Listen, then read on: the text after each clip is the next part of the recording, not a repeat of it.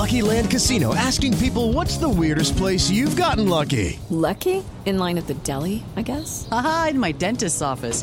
More than once, actually. Do I have to say? Yes, you do. In the car before my kids' PTA meeting. Really? Yes. Excuse me, what's the weirdest place you've gotten lucky? I never win and tell. Well, there you have it. You can get lucky anywhere, playing at LuckyLandSlots.com. Play for free right now. Are you feeling lucky? No purchase necessary. Void where prohibited by law. 18+. Terms and conditions apply. See website for details. It is Ryan here, and I have a question for you. What do you do when you win? Like, are you a fist pumper, a woohooer, a hand clapper, a high fiver? I kind of like the high five, but if you want to hone in on those winning moves, check out Chumba Casino. At ChumbaCasino.com, choose from hundreds of social casino-style games for your chance to redeem serious cash prizes. There are new game releases weekly, plus free daily bonuses, so don't wait. Start having the most fun ever at ChumbaCasino.com. No purchase necessary. VGW Group. Void where prohibited by law. See terms and conditions. 18+.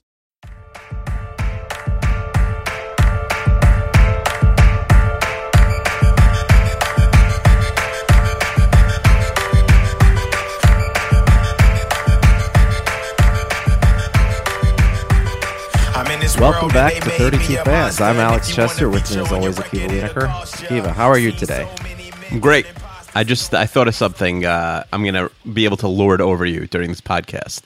Yeah, what's that? I'm going to rush you along if I do, or just at any point in this podcast or the next 4 months of podcasts, if you say something mean, if you go too slow, I'm just going to threaten to vote for Donald Trump. Where did that come from? I was just thinking about it now. I feel like that'll get you to listen to me. Yeah. All right.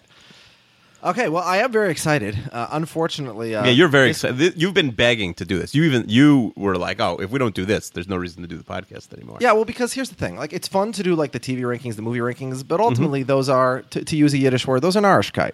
You know, it's silliness. It's like, oh, well, I have this one ranked this spot, and you over this one on the next spot. It's like, well, I like this one more. You know, there's no really substance behind that. Whereas my sports rankings are relying on the data.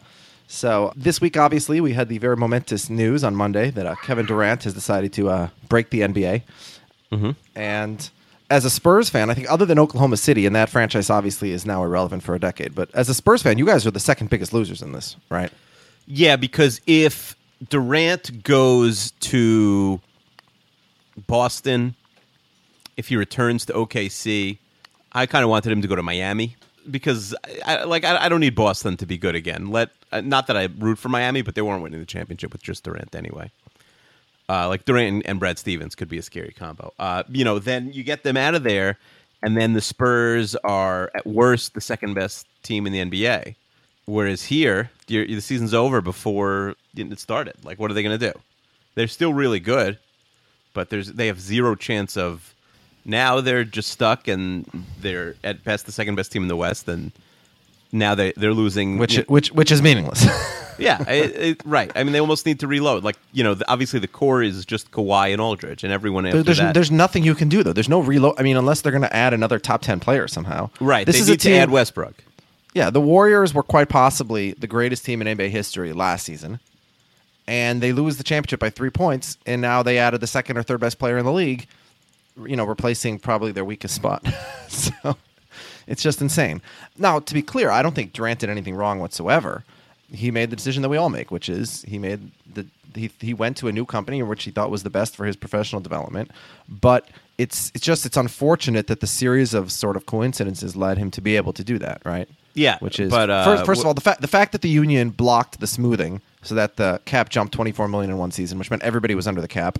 The fact that Steph Curry took that super low deal, 4 years, $44 million, because he was worried about injury right before he became one of the best one or two players in the world, so that they had that space.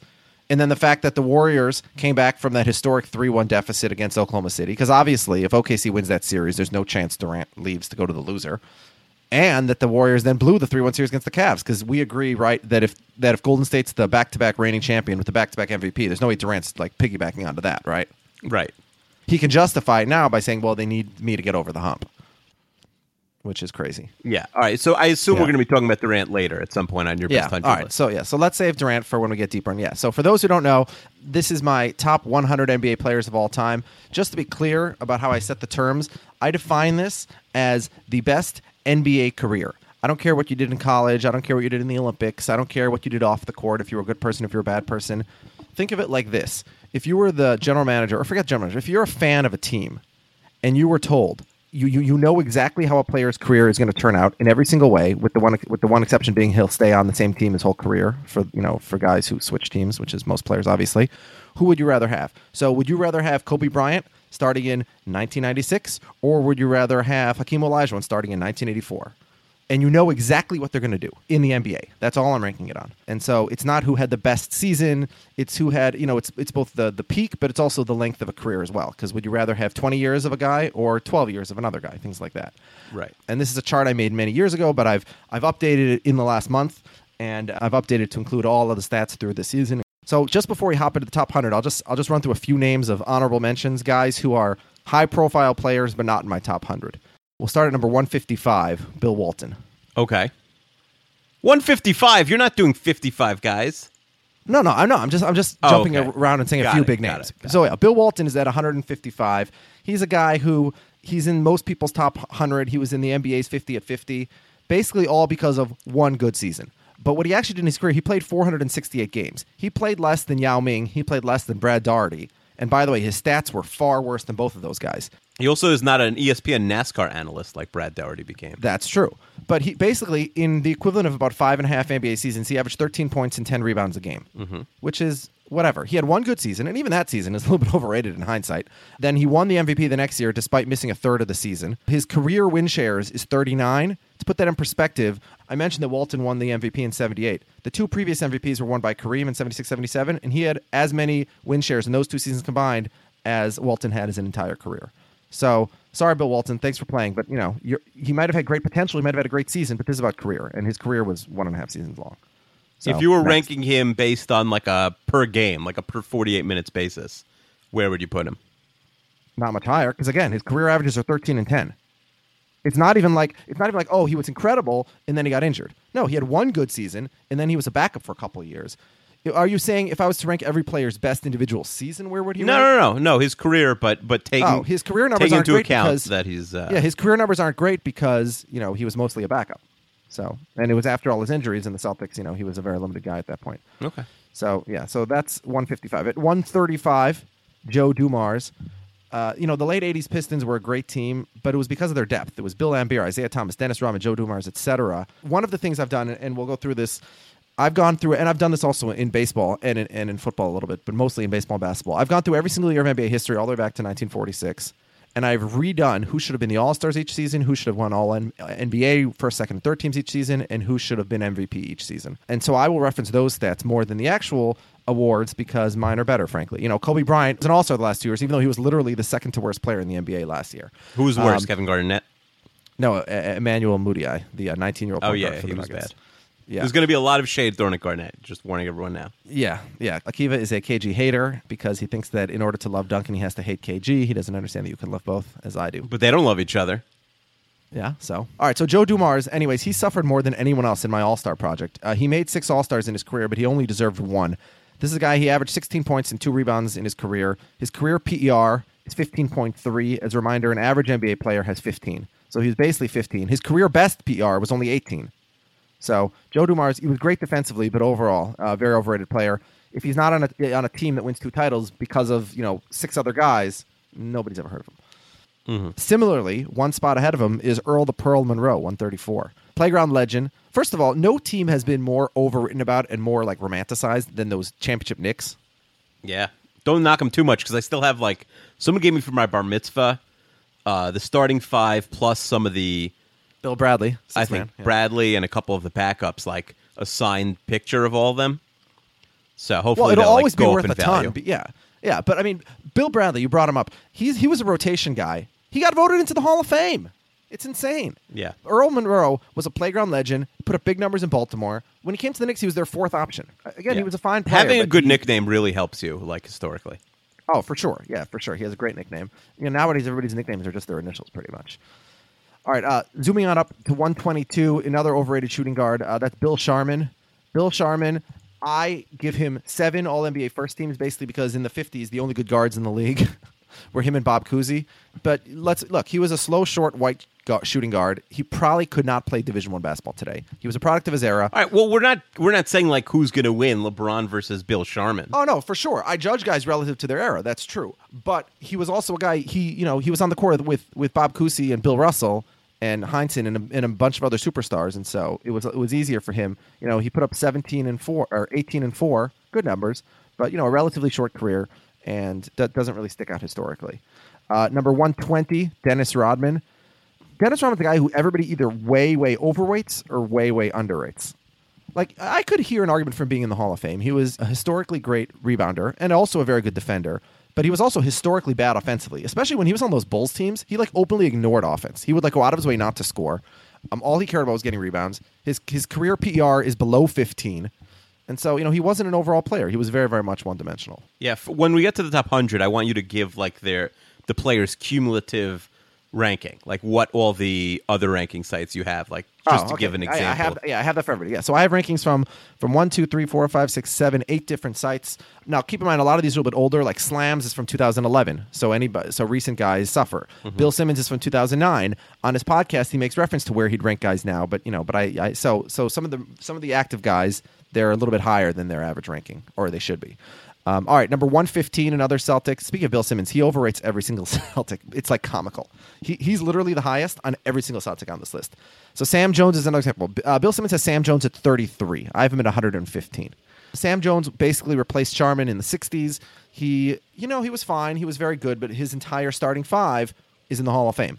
So, yeah, he won 10 titles. But again, the entire starting 5 was in the Hall of Fame. Sure, he led that team in scoring a couple times, but he had, as we said, he had Russell, he had Cousy in the early years, and then he had Havlicek in the later years. He had Heinsohn. I mean, he had so many guys on his team, so it's hard to judge how this guy would have been, not on a team like the Celtics as stacked as they were. Yet another overrated Celtic, yet another guy that Bill Simmons ranks way higher than everybody else. This is Dennis Johnson. I have at 106. Bill has him at 52. Most of the other people have him either the 70s or the 80s or not at all. I have him at 106. He was, he was at his best in 79 when the Sonics won a title. But ultimately, he was a role player. Again, his career PER is below 15. Very good defensively. A little bit overrated also because he was on the Celtics. And he was on that 86 Celtics team, which might be the best team of all time. Number 105, and this is where I throw some shade at Akiva, is your beloved Tony Parker. Yeah. Is this above or below Manu Ginobili? Manu Ginobili is at 178. Well, then everyone should shut off the podcast and stop listening. Because Ginobili on win shares per 48 minutes on Basketball Reference, Ginobili's 21st all time. Okay, so hold on a second. Ginobili's rate stats are very, very good. His per-minute stats are very, very good, as you said. His PER for his career is at 21. He only played over 30 minutes a game once in his whole career. Exactly. And that is the point. Yeah, but he's a limited, it didn't matter. He's not limited. They just didn't need him. The Spurs really? invented... Did they win every game in the last 13 years of his career? No, they lost many games. What do you mean they didn't need him? Let me put it this way. If you play at an 18 PER for 40 minutes a night, that's much more valuable than playing at a 21 PER for 20 minutes a night. Because Manu Ginobili, the other 25 minutes that he's not on the court, he's adding no value. The fact that he can only play 20 minutes a night is an indictment of his ability. It's not that he could. It's they decided that it makes more sense, instead of playing him with Parker for 30 minutes a night, they invented this idea that it took everyone else in the league years to figure out, that one of your 2 or 3 best players needs to be on the court at all times. Okay, but they could do that same thing and have him play another 10 minutes a night. Look at the rankings of why is it that Tony Parker then and Tim Duncan always played 30-plus minutes a night their whole careers? I mean, 35-plus minutes, actually. It's easier to back up a shooting guard than it is a point guard or a center. Oh, well, then how come every other top shooting guard played 40 minutes a night? Well, they needed them to. It's just the way they structured his minutes. It never really worked out like that. The point is, he was a limited player. He's very good per minute, but he can't... Look, in high school, my per-minute stats were great because I came off the bench and shot a bunch of threes, and then I went back and sat on the bench. Why? Because I wasn't good enough to play the whole game. So I'm sure your per-minute stats were terrible. I don't know what you're talking about. No, one game I played 4 minutes and hit 5 threes. So there's no way that's true. No, that is. You can ask Ash Maria. It was the last game of our high school careers. I hit 3 threes in the last 30 seconds of the game. I came in, we were down 7 or 9. I hit 3 threes in the last 30 seconds of the game, and we down 7 or 9, and you came in. They let you in down only 7 or 9. Well, that's why they put me in. I hit a bunch of threes. We got to within like 2, and we still lost anyway. The story's apocryphal, and I don't believe it. And I'm sure No. Schmarr will say that you're lying too. No, he will back up that whole. I hit 4 threes, but I only hit 3 in the last minute. I hit another one like earlier. Nope. I should whip up, I should whip up my yearbook and tell you the exact box score. From Oh that my game. God.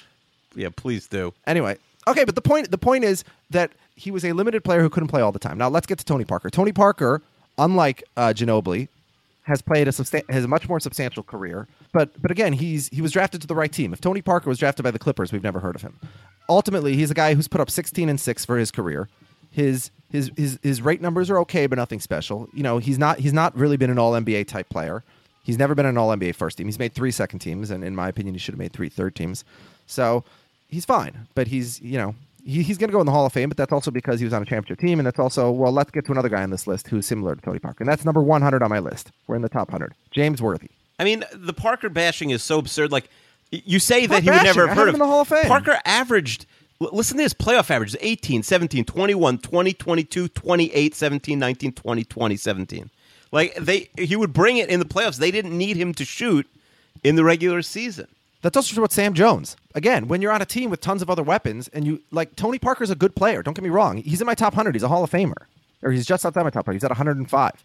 But everybody around him on the list is in the Hall of Fame, right? I mean, you'll see the next games. The guys I'm listing who are just the guys who are just above him at 199, 98. These guys are all in the Hall of Fame. He's a Hall of Famer for sure. But he's not. You know, he never had everybody else. Everybody in the top 80 or 90 was on an All NBA first team at least once or twice.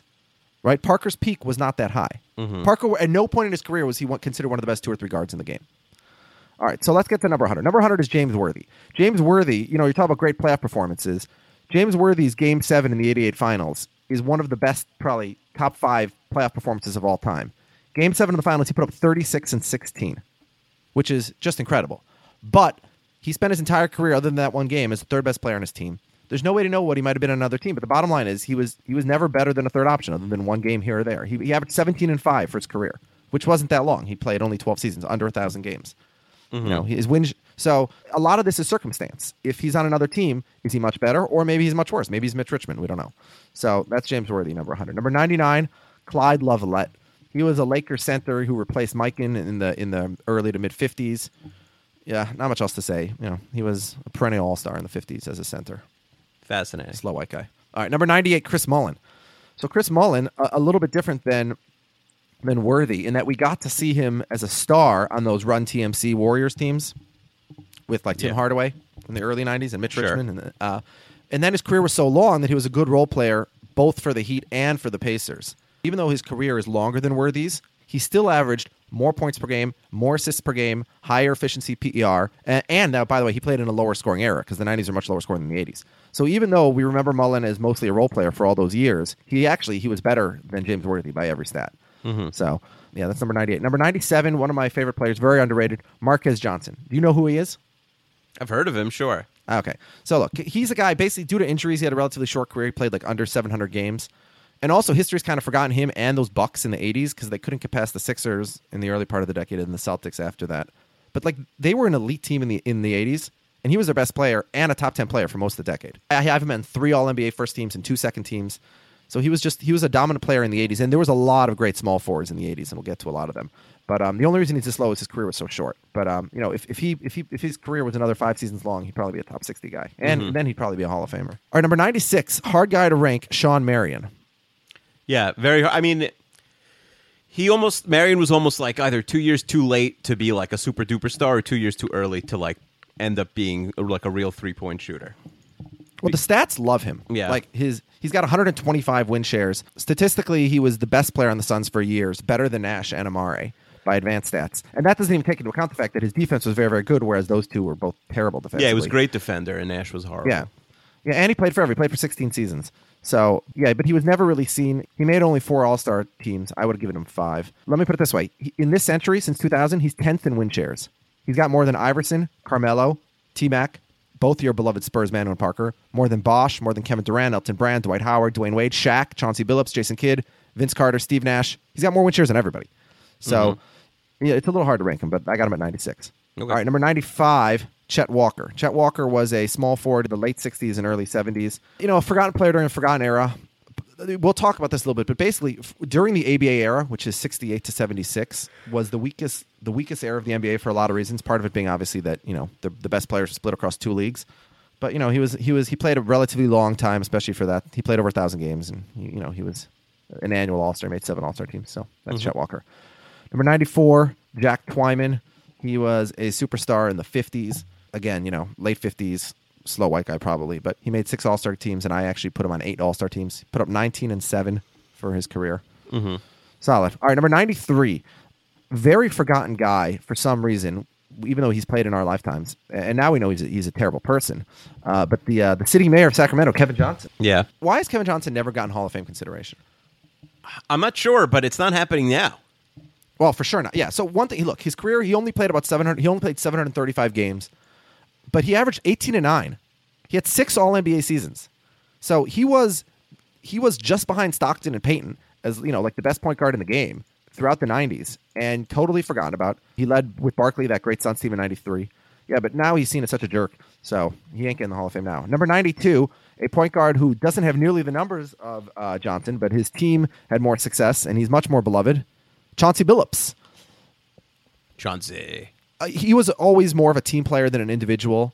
The bottom line is he was the best player on that 04 Pistons team that won the title. He played a long time, played 16 seasons. So his numbers aren't great, 15, 3, and 5. He was a good defender. Also, he made 2 second teams on defense. But he was a good defender. I give him 7 All-Star nods and 2 All-NBA second teams. So, and by the way, when I do those stats, I really, really rely on team performance a lot. I don't care if you put up numbers for a bad team. If you put up numbers for an empty team, it doesn't impress me. All right, number 91, Amari Stoudemire. He's another guy. His prime was kind of short thanks to injuries, and he never played defense. Really, his high point was that first half season for the Knicks. Yeah, it's impossible to if you didn't live in New York, just to that's the biggest basketball's been in New York since of this entire century by far. It was it almost trading for Carmelo almost ruined things in a weird way. Yeah, no, because Amari was so red hot, and he was like the MVP of the league basically through 50 games. And by the way, that trade also made no sense because if they would have waited till the offseason, they would have got him without giving up half their assets. Right, they would have had a real playoff contender with Gallinari and Chandler. Exactly. Which I think is what we're seeing with Russell Westbrook. The reason I don't think he's going to be traded is because you'd have to give up so much to get him. Westbrook is going to put up numbers like nobody's ever seen before this year. It's going to be great. Yeah, well, like he did last year when Durant was injured. He's going to average a triple-double and 30 points. Yeah. All right, so Dave DeBusschere is number 90, another very overrated Knick. He was a good defender, limited offensively. His PER is terrible. It's 15.5, so basically average. He has 60 win shares for his career, which is lower than anybody on my list. He was good for the first half of his career in Detroit, actually, before he ever came to New York. But again, anybody on those 70, 72, 73 Knicks are automatically overhyped. Number 89, very underrated player, Buck Williams. Wow, I did not expect to see Buck on this list. Why is he here? Yeah. Look, he played forever. He played 17 years. He's 16th all-time in games, but he still put up 13 and 10 for his career. His career numbers are the exact same as Bill Walton's, and he played triple the number of games. Only 7 players in history have averaged a double-double and played 1,300 games. It's Kareem, both Malones, Duncan, KG, Alvin Hayes, and Stockton if you include assists, and Buck Williams.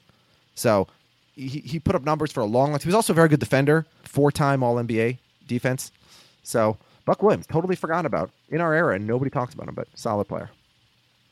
Never a superstar, for sure. It's also some of these guys, like even Moses Malone, like they were scrubs by the time we started watching basketball, so it's hard to imagine them as like these elite players, but they were once upon a time. Yeah. Let's keep talking about sitting mayors. Dave Bing, mayor of Detroit. A lot of NBA mayors. Yeah, he's a guy who really put up empty numbers. He put up 24 and 6. But those were bad Pistons teams, and he was playing in, the NBA's weakest era, as we said. It was the time, the late 60s, early 70s. Mm-hmm. He's got really low win shares, only 69, which sort of exposes the fact that he was putting up numbers for a bad team. Mm-hmm. So, but much better mayor and much better person than Kevin Johnson, and slightly higher in my rankings. Number 87, a guy that I've really strong memories about. I'm sure you do too. Growing up in New York, those Heat and Knicks battles were always very legendary. Tim Hardaway. Hardaway, yeah, and also, are you counting his stint on hanging with Mr. Cooper? Really a legendary. All right, counting his stint with Dan Le Batard on the radio. Do you remember that? He pulls a prank. I don't remember what he said. I just know that he says he hates gay people and he wants them out of the world. Yeah. I'm sure he's changed in the last 10 years. Yeah. He pulled a lot of pranks and Don Nelson in Hanging with Mr. Cooper. Remember, he's like Hardaway. He was pranking Mr. Cooper. That's when he was on the Warriors. Yeah, it was Run Early TMC, 90s. and they Yeah. needed a 12th man, and it was Mr. Cooper. Oh, I've never seen in a single episode of Hanging Oh, with it's Mr. such a Cooper. you should go watch that. Where was it on your TV show rankings? I think it was probably in like the 80s or 90s, but it might have even missed. I don't remember. All right. Well, speaking of the 90s, Tim Hardaway was definitely the third best point guard of the 90s after Stockton and Peyton. Probably just out of the Hall of Fame, but and obviously that comment he made didn't help him in that regard. Although he's still eligible. All right, number That's 86. crazy. He's not in the Hall of Fame, actually. Yeah, the Basketball Hall of Fame is such a disaster. It's just Right. It's and not we've the discussed NBA this Hall before. of Fame. It counts college Exactly. and foreign. You should- College, they should- international, women's, high school, everything. ESPN should make like their own Hall of Fame with like all four sports, and like make it one attraction. I guess baseball would like flip out, taking away from Cooperstown and everything. But Yeah. Have you been to Cooperstown? I've been to all four Hall of Fames. I'm looking forward to my son being old enough that I can take him there because I'd love to go to Cooperstown. not gonna but my follow wife baseball. has zero interest, and I'm past the age when I can go with friends. Kids don't follow baseball. I'm shocked you've never been. Yeah, well, because I didn't grow up in New York like you did, so I wasn't like always, just a short drive. away. Right, but you're in New York, and it's even if you're in New York, it's the same drive as if you're just there randomly. Yeah. All right, number 86, another power forward from the 80s who's forgotten about, Larry Nance. Very forgotten about, much like Buck Williams. He was a great defender. He was the best player on those 80s teams. They had Brad Daugherty and Mark Price, who definitely had higher highs, but Nance was on that team for longer, was more consistent. This is a guy who, for his career, averaged 17 and 8, elite defense, a 22 efficiency, 20 PER, 110 win shares. I'm not sure why Larry Nance is forgotten. Yeah, I just think he was like he was viewed as more of a role player. Yeah. Number 85, Lenny Wilkins. So there's that there's that legendary moment when Lenny Wilkins was talking to Shaq. I guess, was Lenny Wilkins an assistant coach on the 92 Dream Team, I assume? I guess. Or well, Shaq wasn't on 92, so it would have been the 96 Dream Team. Yeah, he could have been a Dream coach Team then. 2. Yeah. He might have been the head and coach. Wilkins, and Shaq said to Wilkins during practice, like, did you ever play this game? And obviously Lenny Wilkins was, one of the NBA's 50 at 50, a Hall of Fame point guard. Yeah, but Shaq was also on the 50 at 50, so how would he not know that? Well, the Shaq wasn't there. I think he was in. I think the only two people of the 50 not at 50 at 50 were Shaq and Will Chamberlain, who had just died. No, Pete Maravich had just died. Are you sure? Or was dead. Okay. And so it was. So the controversy about Shaq is, so the 50 at 50 they made in the 94-95 All-Star game, and Shaq had only been in the league for like 2.5 seasons, but very clearly was headed in that direction. So they put him on, but a lot of people were mad about that, and there was talk, and that All-Star game was actually in Minnesota, I'm pretty sure, and they were talk about how they were going to boo him at the game, and so he didn't show up. Really? He skipped the game? Yeah, well, no, he was injured, so he's going to miss the All-Star game, but he still should have shown. Usually the injured guys show up. They were going to boo him for being one of the 50 greatest players of all time. Yeah, when they introduced all 50, that there was talk that he was going to get booed. But he was already better than like 5 of those players on the list. Well, not in terms of career performance. Sure. Again, some of these guys, wasn't Bill Bradley on that list? Weren't some of the bad Knicks on that list that you're talking about? Like, he was definitely better than a couple of guys on the list. No, there was a couple really egregious guys on that list. But anyway, but we're not talking about Shaq. We're talking about Lenny Wilkins. He It's made weird. lots Some of people All-Star are like teams. only like you'll be a good player and you're a coach, but you're remembered as a player. Lenny Wilkins will only be remembered as a coach, even though he was a good player. Same with Joe Torre. Joe Torre was a borderline Hall of Famer as a player and had an argument to be in the Hall of Fame as a player. Mm-hmm. And never had a chance until he coached the Yankees to a bunch of World Series, and then all of a sudden he's in the Hall of Fame. Right. All right, number 84, guys who are probably overhyped. Pistol Pete Maravich. So this is a guy who, similar to Walton, in that he was a legend, and part of it is because he was legendary in college, but his NBA career was very short. He was always on awful teams. He only played 650 games, 46 win shares, by far the lowest of anyone in my top 100. So, again, his peak was very good. You know who loves but- you know who loves Pistol Pete? Who? Like old white dudes love talking about Pistol Pete Maravich. Yeah. Well, by the way, and here's another thing. Obviously, there was no 3-point shot. Pistol Pete retired in 1980.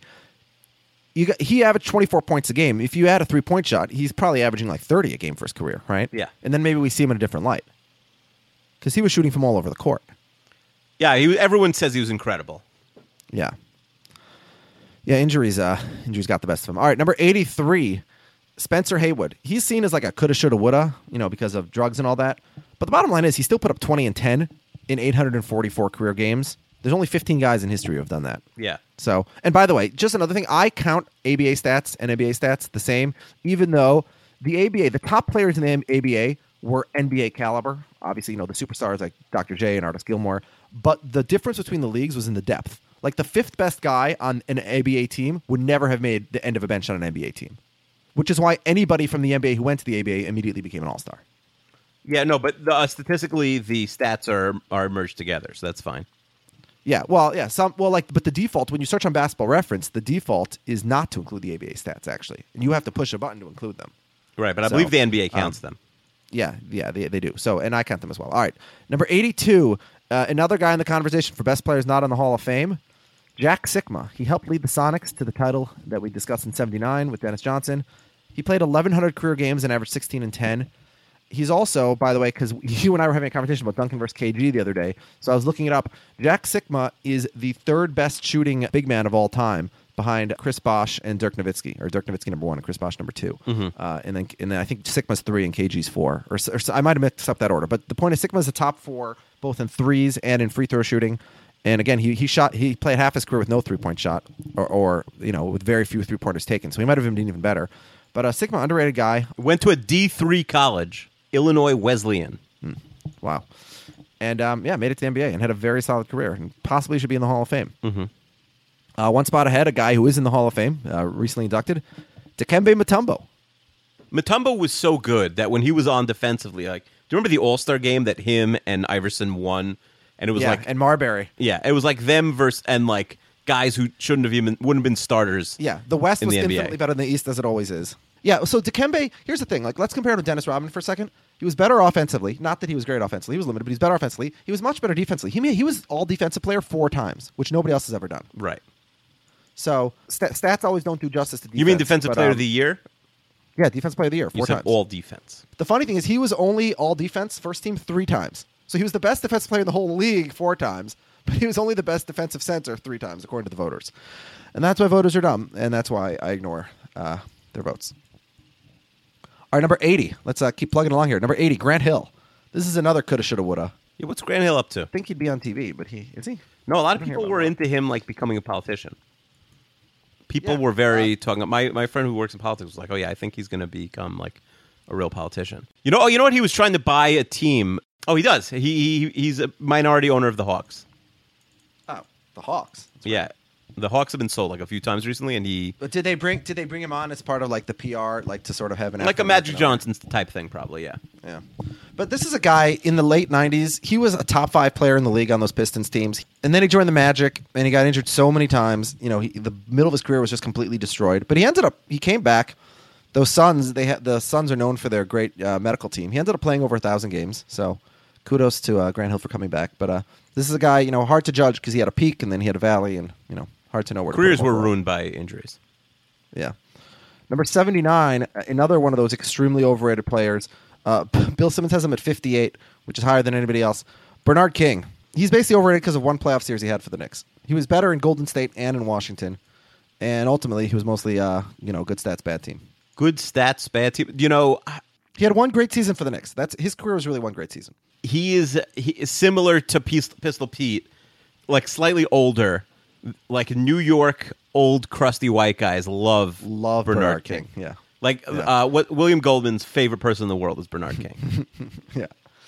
And there was also that good 30 for 30 about him. King at what was it called? It was about him and at Tennessee with Grunfeld. Oh, that was good? I thought that was lame, no?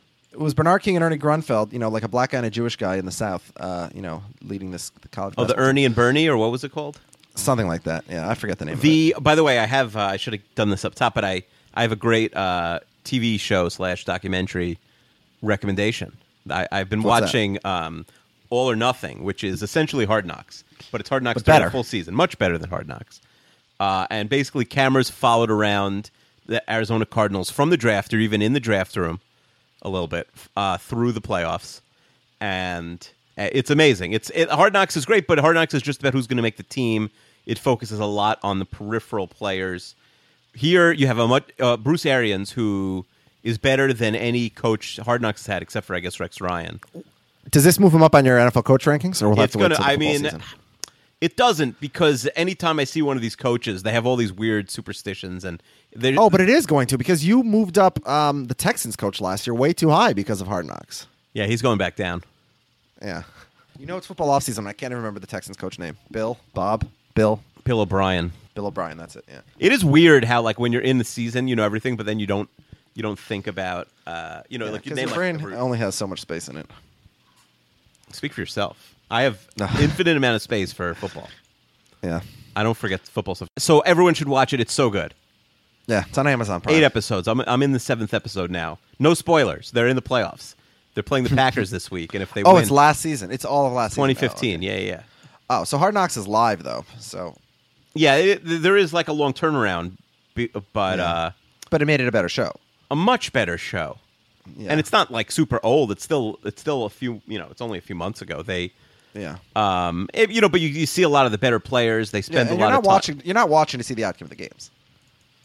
No, they do 'Cause spend a people lot of time watch in the this- games, but they have, because it's the NFL, they have everything. So like they could show you they have full access to any, they can show you the highlights in any way they want. They could, go in on the TV telecast and show, Joe Buck talking about something. They could go in. So they have like Did they show Akiva Wienerker with his preseason Super Bowl prediction?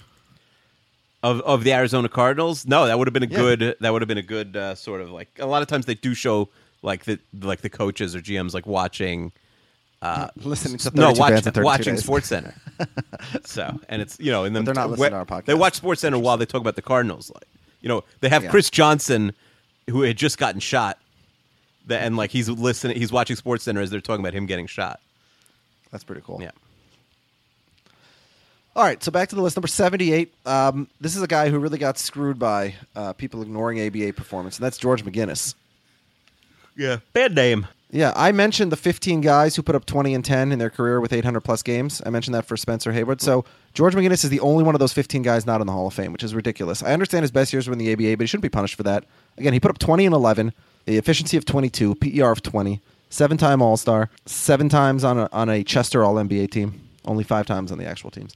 So, he had a very good peak. His career wasn't that long, but his numbers are basically identical to Spencer Haywood, who's in the Hall of Fame. So he should be in the Hall of Fame. Number 77, Tiny Archibald. Tiny.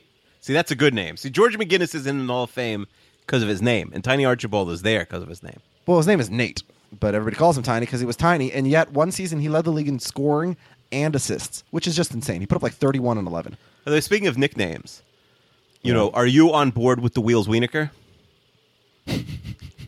Yeah, didn't I say that in an email that I sent to your Seinfeld podcast this week?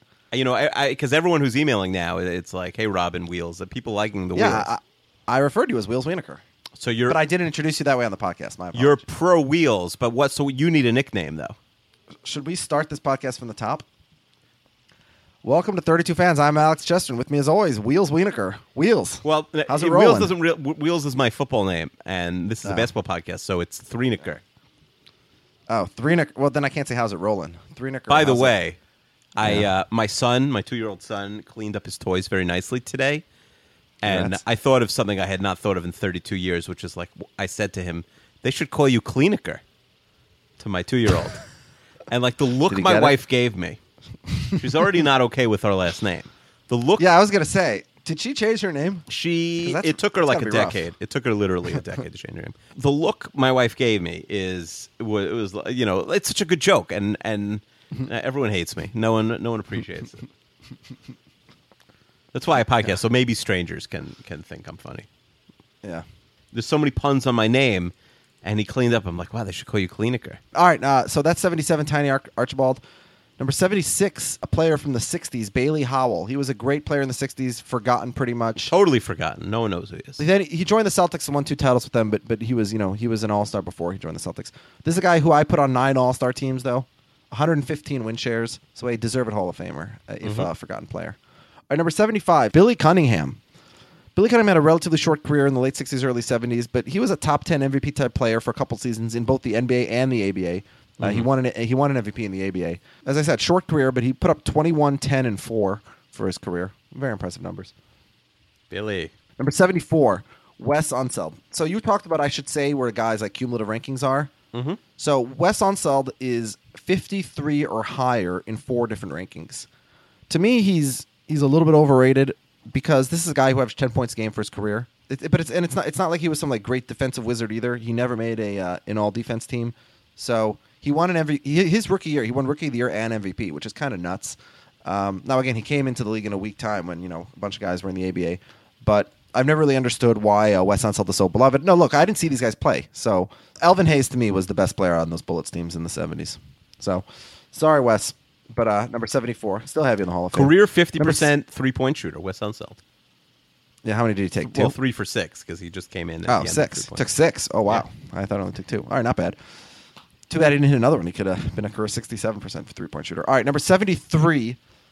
Now we're going back all the way to the 1950s. Ed McCauley. So he basically became the best point guard, the best center in the league when George Mikan retired, and he was Cousie's partner for the Celtics before Bill Russell showed up. So he only won 1 title, but at his apex, he was very good. 4-time second best center in the league. Mm-hmm. But only played 10 seasons, and it was in the 50s. So that's number 73. Number 72, Chris Bosh. Yeah. I assume you have more to say about Chris Bosh than you about Ed McCauley. It's sad that his career is over, basically. I assume he's never going to play again. Well, this is the thing. Right now, he's a top 30 player. So, top 40 at the lowest. If he can, come back, obviously. So, let's say if his career is over, this is a guy who played nearly 900 games and averaged 19 and 8. He was a top 15 player in Toronto. He was a top 25 player in Miami as the third banana. But what separates him from a guy like James Worthy is we saw him as the top guy on a playoff team. Like, he was leading those Raptors teams to 45 wins a year. And then what? Like, anybody could lead an East team to 45 wins and then lose in the first round of the playoffs. But he was he was an all NBA player every single year in Toronto. Like third team all NBA. Yeah. But that's he was a top 15 player. Sure. And then he took a step back. But I'm saying, he did on Miami what Worthy did on the Lakers, but he also did on Toronto what we don't know if Worthy could have done if Worthy had been on the Clippers or something. Fair enough. I mean, he had a lot of bad moments. Like it seemed like he shrunk in the clutch. He also looks like a dinosaur. Positive when he was on the Raptors. Made less sense on the Heat. Oh my God. All right, number 71, a young active star, impossible to rank right now. That's Russell Westbrook. Yeah, more skills than anybody on the whole list. And well, look, he's headed for the top 35, maybe even higher, but that's assuming his career is less than half over. But right now, he's played 580 games. So. How much effort do you think he put into pitching Durant into staying in the last couple of weeks? I don't think it makes a difference, but he probably did not give it his all. But did they have a conversation? Oh, for sure they did, yeah. He spoke to him on the phone, and he spoke to Nick Collison on the phone, is what I heard. Oh, Nick, well, they're probably like, all right. The fourth guy the Warriors are sending me is Iguodala, who's my friend. Yeah, but the Thunder can send me Westbrook and Nick Collison. Yeah, but Collison's been with the team since Seattle. He's the only other guy with Durant who can say that. He's been on the team the whole time, so they're buddies. Listen, it couldn't have happened to a worse team. Like, hard to feel bad. Oh, because they stole another team. It's like when it's you. It's not the fault of the fans in Oklahoma City, though. It's like when you cheat on cheaters never prosper. A guy cheats on his wife, or a woman, breaks up a marriage, let's say, and then she gets shocked. She's shocked when the dude cheats on her after they get married. But hold on, I don't think it's fair to say that Oklahoma City is the other woman. I think it's fair to say that there's a guy who was in a really destructive marriage and then rat out on his wife and kids and then met this other woman. Are you talking about because it's Clay like Bennett? Oklahoma? Clay Bennett is the bad guy, but the fans of Oklahoma City can't be blamed. I mean, they live in Oklahoma. They didn't do anything wrong. Well, that's true. No, we get criticized for non-East Coast bias. Our anti-Oklahoma bias. It's very strong. By the way, in that Arizona Cardinals movie show, Michael Bidwell, the owner of the Cardinals, does not come off looking great. Yeah, that's another couldn't happen to a nicer guy. The Bidwells have owned that franchise for 100 years, from Chicago to St. Louis to Phoenix to Arizona, and they've been terrible the whole time. Right, and historically terrible. His storyline is his dog, which is allowed to run around the office and everything. That is the owner's storyline in the show. People who bring dogs to their office. Yeah. Yeah, enough said. And I love dogs, but it's the kind of person who can bring the dog to the office. It's usually the boss who doesn't really do anything, but sort of has the power that nobody can say anything to him. Mm-hmm. And it's cute to have a dog around the office until he drops a turd in the middle of the carpet, Yeah. And the owner's not the one cleaning it up. It's definitely some low, for sure. Yeah. All right, number 70. This is a guy who for his career averaged 17 points and 15 rebounds a game. One of only 3 players in history, along with Wilt Chamberlain and Bob Pettit. That's Jerry Lucas. Luke. Now, everybody else has him ranked much higher, except for ESPN, but most of the lists have him in the 50s or even Bill Simmons has him 64, but a couple lists have him in the 30s even, Sports Illustrated and Slam. But here's my issue. His Royals teams never topped 48 wins. And then by the time he joined the championship Knicks, he was a backup at the tail end of his career. So he put up big numbers for a bad team. And again, this is in an era when, a lot of the best players in the league were in the ABA. So this was really a good stats, bad team. And then he was on a good team and he had bad stats. So Jerry Lucas number 70, but putting him in the 40s or 30s is a little too high for me. He's like the best memory in the world. Jerry Lucas? That's his thing. He's Dr. Memory. He has like the world's best memory. Oh, did not know that. Yeah. You probably once heard it and forgot because you don't follow Dr. Memory. Because I don't have his memory. That's true. All right. So I just said that he's one of only 3 guys with 17 and 15.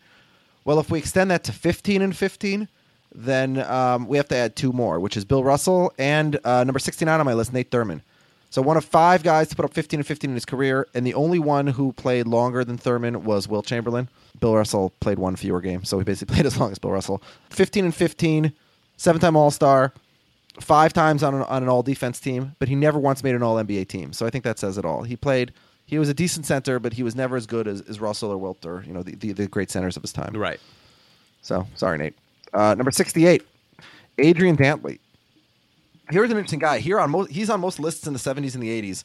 Bill Simmons has him at 66, so very close to me at 68. Although, again, Bill would have him lower now because there's active players who have moved on up, guys like Kevin Durant and whatnot.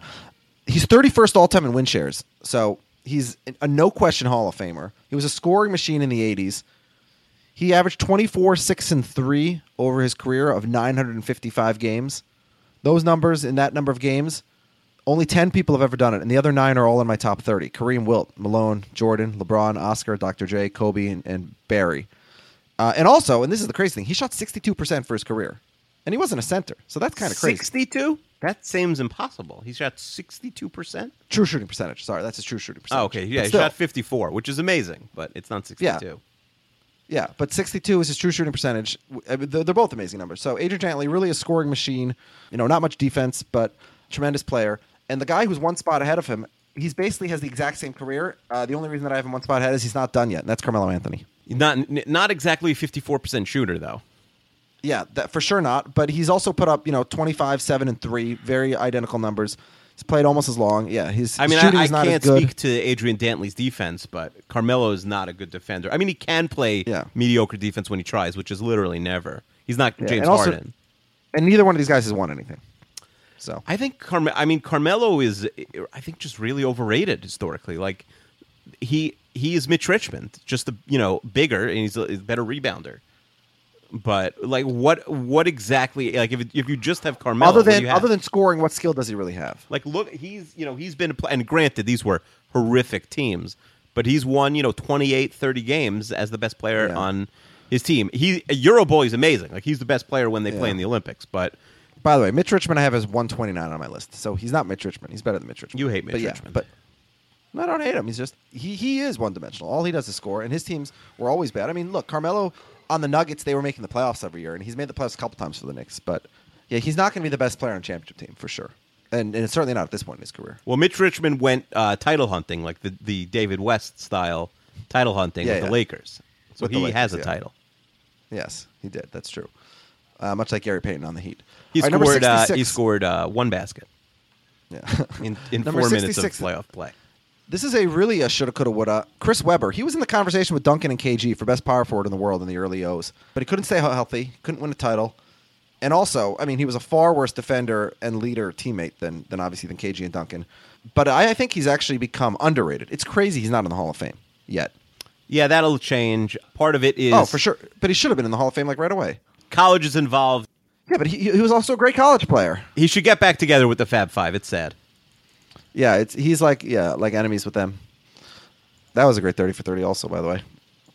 All right, so he's number 66 on my list. Number 65 on my list, his career was the exact same length as Webber's. They both played the exact same number of games, 7 games difference, and they both started at the same time pretty much. Alonzo Mourning, and they both retired at the same time. So he had the same career as Webber. But Mourning's a better defender than Webber. Yeah. So he was instantly put in the Hall of Fame, Much better defender, obviously, 2-time Defensive Player of the Year, an elite defender, but he was nowhere near the scorer or passer or even rebounder than Webber was. And, he was never even really the leader on his team. Webber was the undisputed best player in college basketball So how, Yeah. like, if college basketball factors into the Hall of Fame, it really makes no It should sense help he's not him. in there. Yeah, that's what I'm saying. Exactly. And in the NBA, he was as good as Duncan and KG for a couple of years. He was really good. Like, he is. He a didn't Hall keep of it Famer. up. Yeah. Alonzo Mourning, I feel like those 90s teams were really Tim Hardaway's teams. And even those early 90s Hornets teams, that was really LJ more than Zoe. Yeah, if Alonso's your But, best player, you're making the playoffs, but you're not doing anything. Yeah. And he also won a title in 2006, backing up Shaq, basically. Mm-hmm. All right. That's number 65. Number 64, another one of the most overrated players of all time because he's a Knick. And, I mean, you want to know how overrated this guy is? Bill Simmons has him at 30. Slam had him at 32. These other rankings have him at 34, 40, 48. So no one has him lower than 48. A couple rankings don't rank him at all. But those are only top 50 rankings. Is this Clyde or Willis That's Reed? Willis Reed. So if he never has that moment, nobody knows who he is, really. For sure. Ovsinetsky likes to say to me that Knicks fans always say it's Ewing for the career and it's a Reed for one game. But that one game was he scored 6 points. He played 2 minutes. The bottom line is he has that one iconic moment. He played 650 games during the NBA's weakest era, and he was never the best center in the league. He had a short career, put up 19 and 13, fine numbers, but he played the equivalent of about 8 seasons. So, Sorry, Willis Reed. Good moment. All right, number 63. And this is one of the things that completely enraged me. When ESPN came out with their list of top 100 players of all time, which they did just a couple months ago, he was number 23 on their list. Do you know what I'm about to say? No. He's played fewer than 500 career games. He's won 2 MVPs. Curry? There you go. I mean, it's silly to rank Curry. Yeah, but the bottom line is he's played. So he's actually as old as Kevin Durant, who's way higher in this list. But partly because he went to college, and partly because it took him a little bit longer to get going. He went to college for 4 years, right? Yeah, exactly. Well, yeah, I mean, Durant was in Texas for 1 year, but the reason he went to college for 4 years is because nobody ever thought of him until all of a sudden his senior year. By the way, if you gave Rick Barnes this Golden State Warriors team, wouldn't that be fair? Like, that would sort of neutralize the... What is he doing? Rick He's Barnes? not still the coach of Texas, is he? No, he got fired last year. Ah. I think he got a job somewhere else. Yeah, so look, it's impossible to rank Stephen Curry. Tennessee Volunteers. But yeah, I have him at 63 right now. Obviously, he's going to keep on going up. Assuming he can stay healthy, he'll be in the top 30, maybe higher. But he is an injury risk. It's also an interesting situation where he's won the last 2 MVPs, but everyone in the world admits that LeBron is better. I mean, Curry's seasons were better, but as a player, obviously LeBron better. So yeah, Steph Curry, number 63, and he's moving on up. Number 62, probably not going to move much higher now that he's on your team. Paul Gasol. Can you say Pow like a human being? Said Pow. You said Paw. Like he's on Paw Patrol. Whatever it is. Pau Gasol. He's underrated because he played with Kobe, who's overrated. He was the best player on the Lakers in 2009 when they won that title. I mean, they were amazing. Like, people forget. And he's put up all-star numbers the last 2 years in Chicago at 34 and 35. Yeah. He's like the only old guy still dominating the league. So, good news for you that he's joining your team. Although, to be honest, the Timberwolves are one of those Final Four in the conversation for him. I wanted them to get him because the Timberwolves never get Well, he's a not the high-profile right free guy agent. for your team. You want young Yeah, players. he doesn't. But not only that, but he doesn't help because he can't play defense at all. Which is why, as a replacement for Duncan, it doesn't make sense. No, Duncan was an amazing defender this past season. Yeah, And everyone says Gasol's Duncan's for offense sure is better. retiring, and they need to beg Duncan to come back. yeah. I think Duncan's still one of the best 50 or 60 players in the league, and he did not look good in the playoffs. Duncan but was. I think there were metrics that Duncan was Yeah, we way talked about higher this. than top Duncan 60. and KG were like two of the best top 5 defensive players in the league this year at 40 years old. Yeah. So hopefully he'll come back, but we'll get to him. So but that's Paul Gasol at number 62. Number 61, Walt Bellamy. This is a guy, very empty numbers. He played over 1,000 games and put up 20 and 14 for his career, but yet he never made any All NBA team, first, second, third, anything like that. The only other player to put up 20 and 13 in as many games is Wilt Chamberlain. So he put up huge numbers, but relatively empty. Never won anything. So that's Walt Bellamy. Number 60. This player played the most games in NBA history. Do you know who that is? The most games? Yeah. Moses Malone. Nope. Robert Parrish. Oh, okay. Do you remember Robert Parrish was on the Bulls and was winning titles for the Bulls? I mean, he didn't get off the bench. He literally just sat on the bench. Yeah. With Jordan in the 90s. But he played forever. All-time leader in games played by more than 50 over Kareem. Third best player on those historically great Celtics teams. He was a little bit better than that even on the Warriors before he got traded. Chief. Number 59, Bob Lanier.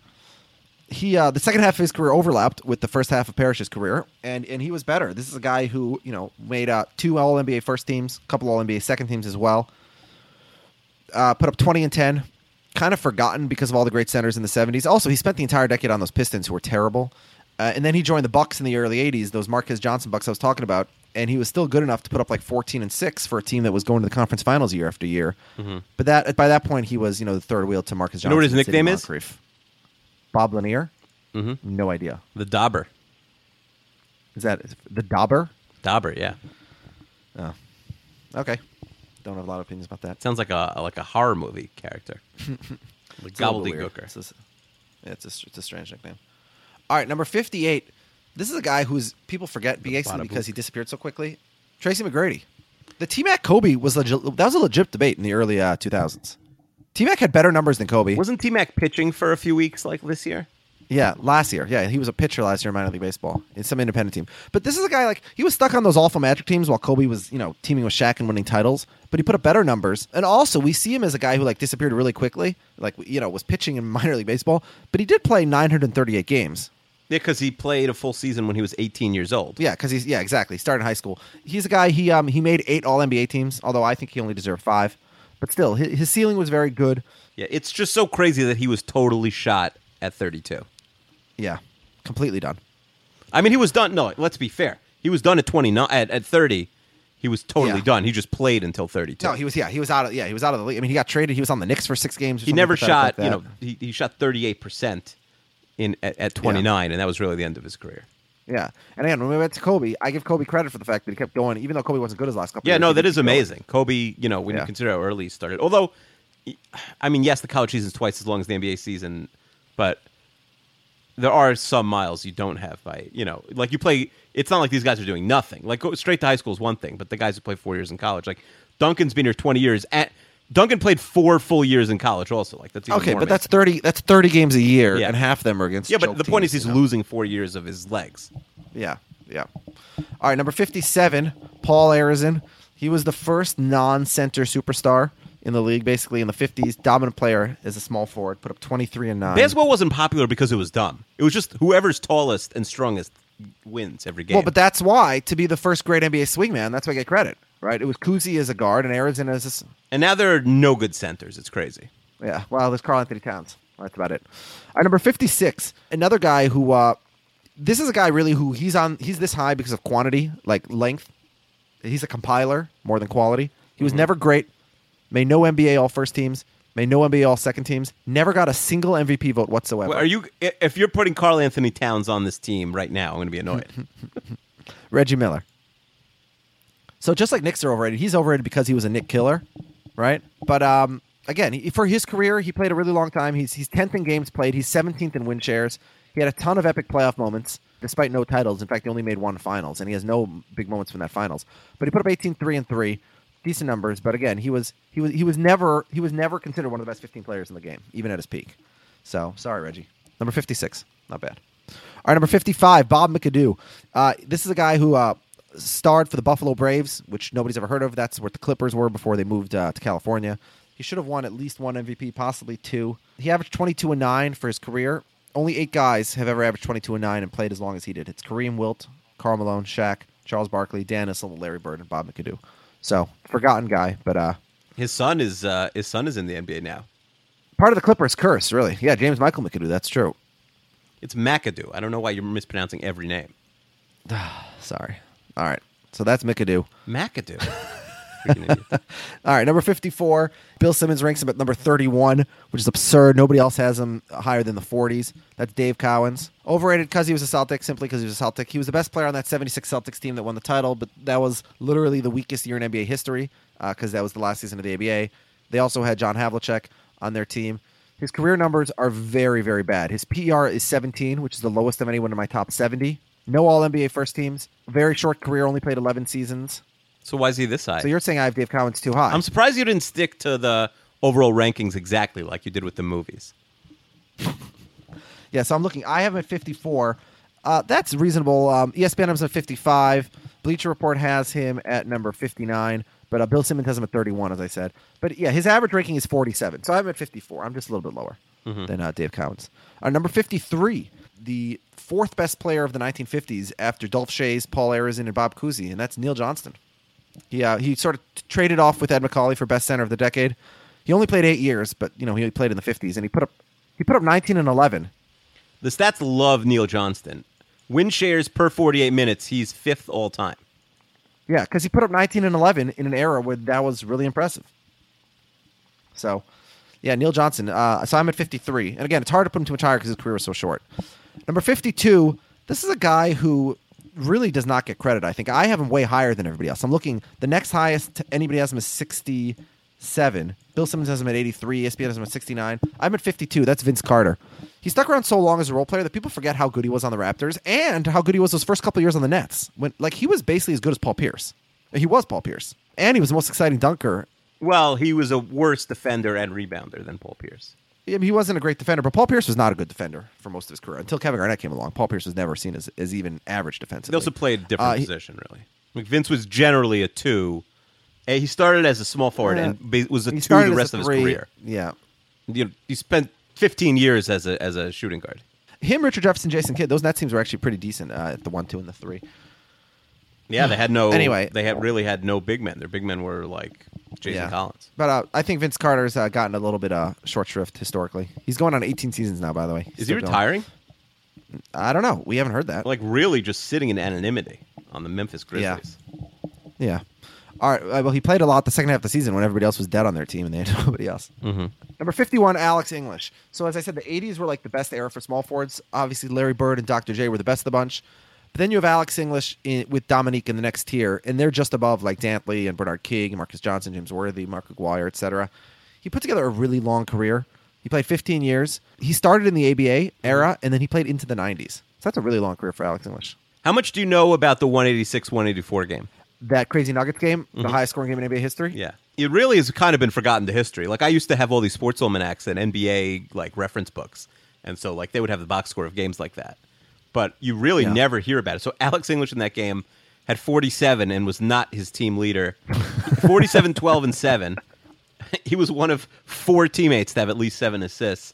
But Kiki Vanderway had put up a 51, 9, and 8. And Dan Issel had 28. By the way, triple overtime, your team scores 184 and you lose. That was a tough way to go home.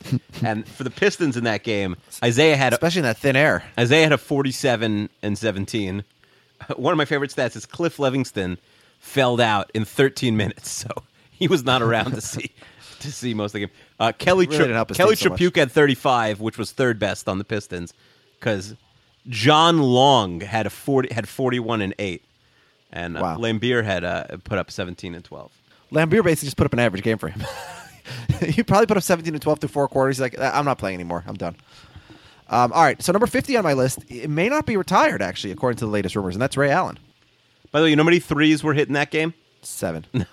Each team shot 1 for 2 from 3. It's crazy. Like, what were they thinking? The line was there. Why? What were they doing? It's really impossible to understand why people did not shoot threes for the first 15 years of its existence. It's like if the NFL, like, passing was legal, just nobody wanted to do it.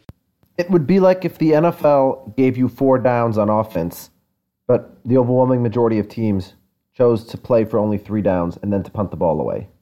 One day we'll look back at that and be flabbergasted at how stupid teams were. Back then.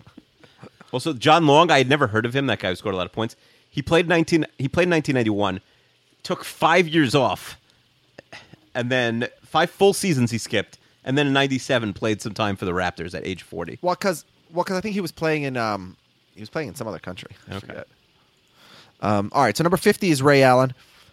Best shooter ever till Steph Curry came along. Like, the Reggie versus Ray debate was, popular during his years on the Celtics, but I think we can all agree now that Ray Allen won.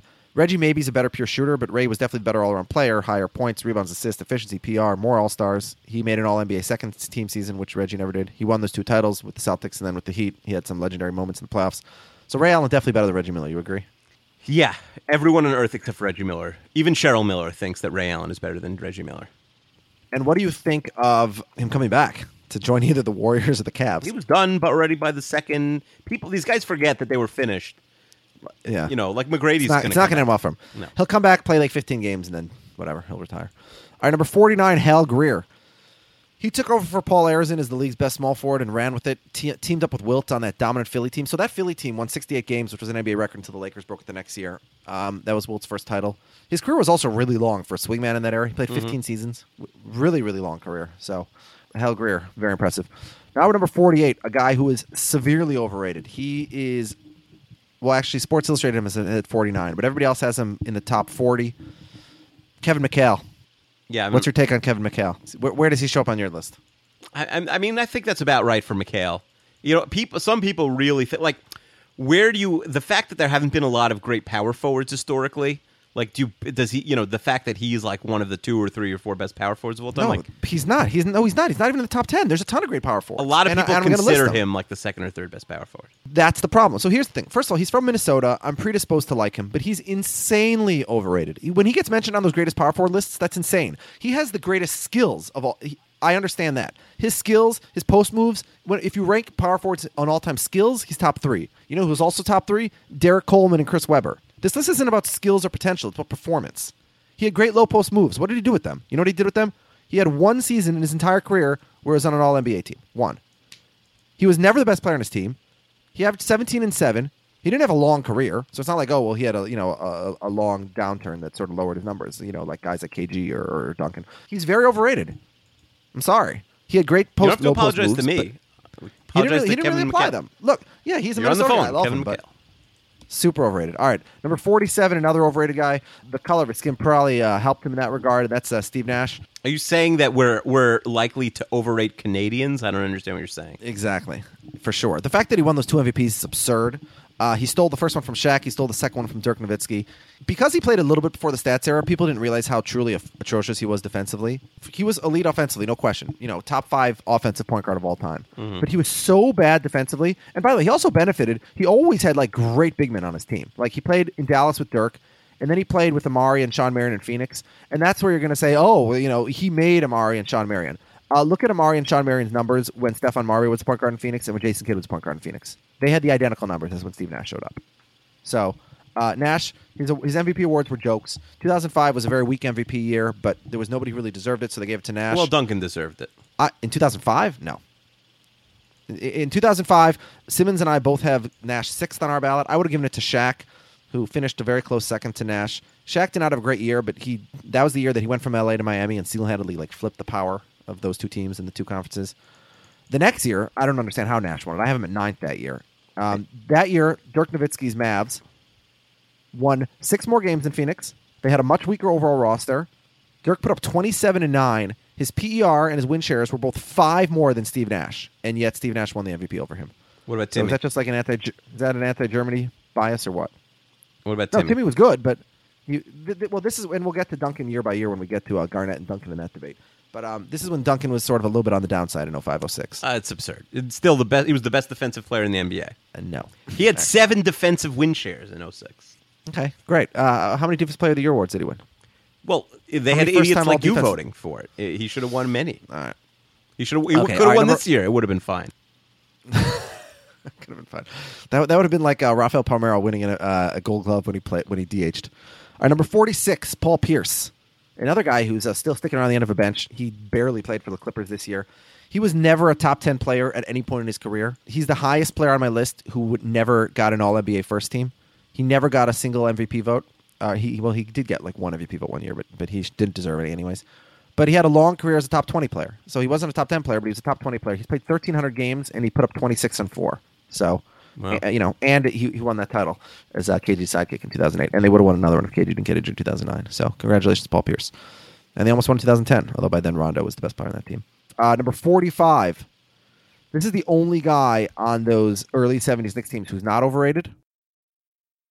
Although apparently he is. Walt Because Frazier? I'm looking at everybody else's list. Everybody else has him in the 30s, even in the high 20s. So you I get guess he mad is at me actually for overrated. introducing my movie for 30 seconds before you do it, but then you give the guys complete career statistics before you mention what the player is. because somebody mentioned on Twitter that they like when you do it that way. So one person can flip your mind around. You're adamant. All right, fine. Okay, so Walt Frazier, he was great on both ends of the court, offensively, defensively. But the reason you can't have him in the 30s, I'm sorry, is first of all, his career was pretty short. He only played 800 games. and he was never an MVP candidate. Like, his ceiling isn't high enough to justify those rankings. He was one of the better point guards in the league, for sure, but he was never one of the best players in the league. He wasn't a top 10 guy. Although I will say, in his game 7 and 19 in the 1970 finals for the Knicks was better than Worthy's in 88. He put up 36 points and 19 assists in a walk-off. Mm-hmm. That's incredible. Yeah. I mean, if somebody did that today, Twitter explodes. You're like, I mean, what LeBron did was otherworldly, but what Walt Clyde Frazier did in that final game of the 1970 NBA Finals is even better. Mm-hmm. And again, does anybody remember 36-9? No. Because they remember the fact that somebody came off the bench or started and scored 6 points, and then went and sat on the bench for the rest of the game. Mm-hmm. So he actually played. He just didn't score the rest of the game. Reed. Who? Reed. Oh, I thought he just played the first 2 minutes. No, I think he played like 20 minutes. He just never scored again. Oh, okay. Well, they didn't need him because Frazier was putting up 36 and 19. His aura was enough. Number 44, Jason Kidd. So there's going to be a debate: Gary Payton versus Jason Kidd versus Steve Nash. Here's why I have Jason Kidd higher than Steve Nash. Nash was a 0 defensively. Kidd was the best defensive point guard in the league for almost his entire career. Like, literally for over a decade, he was the best defensive point guard in the league. Yeah, he was a bad shooter, no question. He was such a great passer that he was still an elite offensive player. He's second all-time in steals and assists. He played forever. He's ninth all-time in games. Now, let's talk about his rebounding for a second. So everybody knows that Jason Kidd's a good rebounder, right? Yes. Can I just tell you how incredible his rebounding numbers are? Please don't. Among players who are 6'4" or shorter, Mm-hmm. he had 8,725 rebounds. Next highest is Jerry West, who had 5,300, who had 3,000 fewer rebounds. His 6.3 rebounds per game will never be topped. There's no other point guard who's had more than 6 rebounds in a game per game. Russell Westbrook is at 5.6, is the highest among active guys. But, that 5.6 is only going to go down, obviously, as he ages. So, Jason Kidd, so good in every facet of the game except shooting. And so, Steve Nash was a better shooter, but Jason Kidd was a better all-around player. And then at 43, I have Gary Payton. Gary Payton is basically the best combo of Kidd and Nash. He was a legit MVP candidate as Apex. He was an elite defensive player. He has 9 all-defensive first teams. Only 3 other players in history have done that. Michael Jordan, Kevin Garnett, and Kobe Bryant. No Tim Duncan, of course. And Gary Payton. So he went toe-to-toe with peak Jordan in those 96 finals. He was much more of a volume scorer than Kidd or Nash. This guy was putting up 23-4 points a game, which Kidd or Nash never got close to. He also played forever. He stuck around and got that ridiculous title in 2006 for the Heat, which he had nothing to do with. So I have Gary Payton ahead of Jason Kidd and Steve Nash. What's your opinion on that? I think I go Kidd, Nash, Payton historically. See, I think you're forgetting. See, Payton was also a little bit older. He was better in the 90s. You're just remembering the 2000s. No, I was a fan in the 90s. I'm not like you who started following the NBA 5 years ago. Gary Payton's ceiling was higher than either of those other guys. Yeah, but his career, it wasn't his apex shorter than the other guys? No, that's what I'm saying. He made 10 All-Stars. Kidd made 9. He made 5 All-NBA first teams. Kidd made 1 and Nash made 2. He had those 9 all-defensive first teams. That's not, I think Gary Payton has gotten sort of forgotten for some reason. So I feel bad for him. The Lakers really needed to win that title in 2004. That really would have changed his legacy, him and Malone. I'm serious, him and Malone, that would have been everything.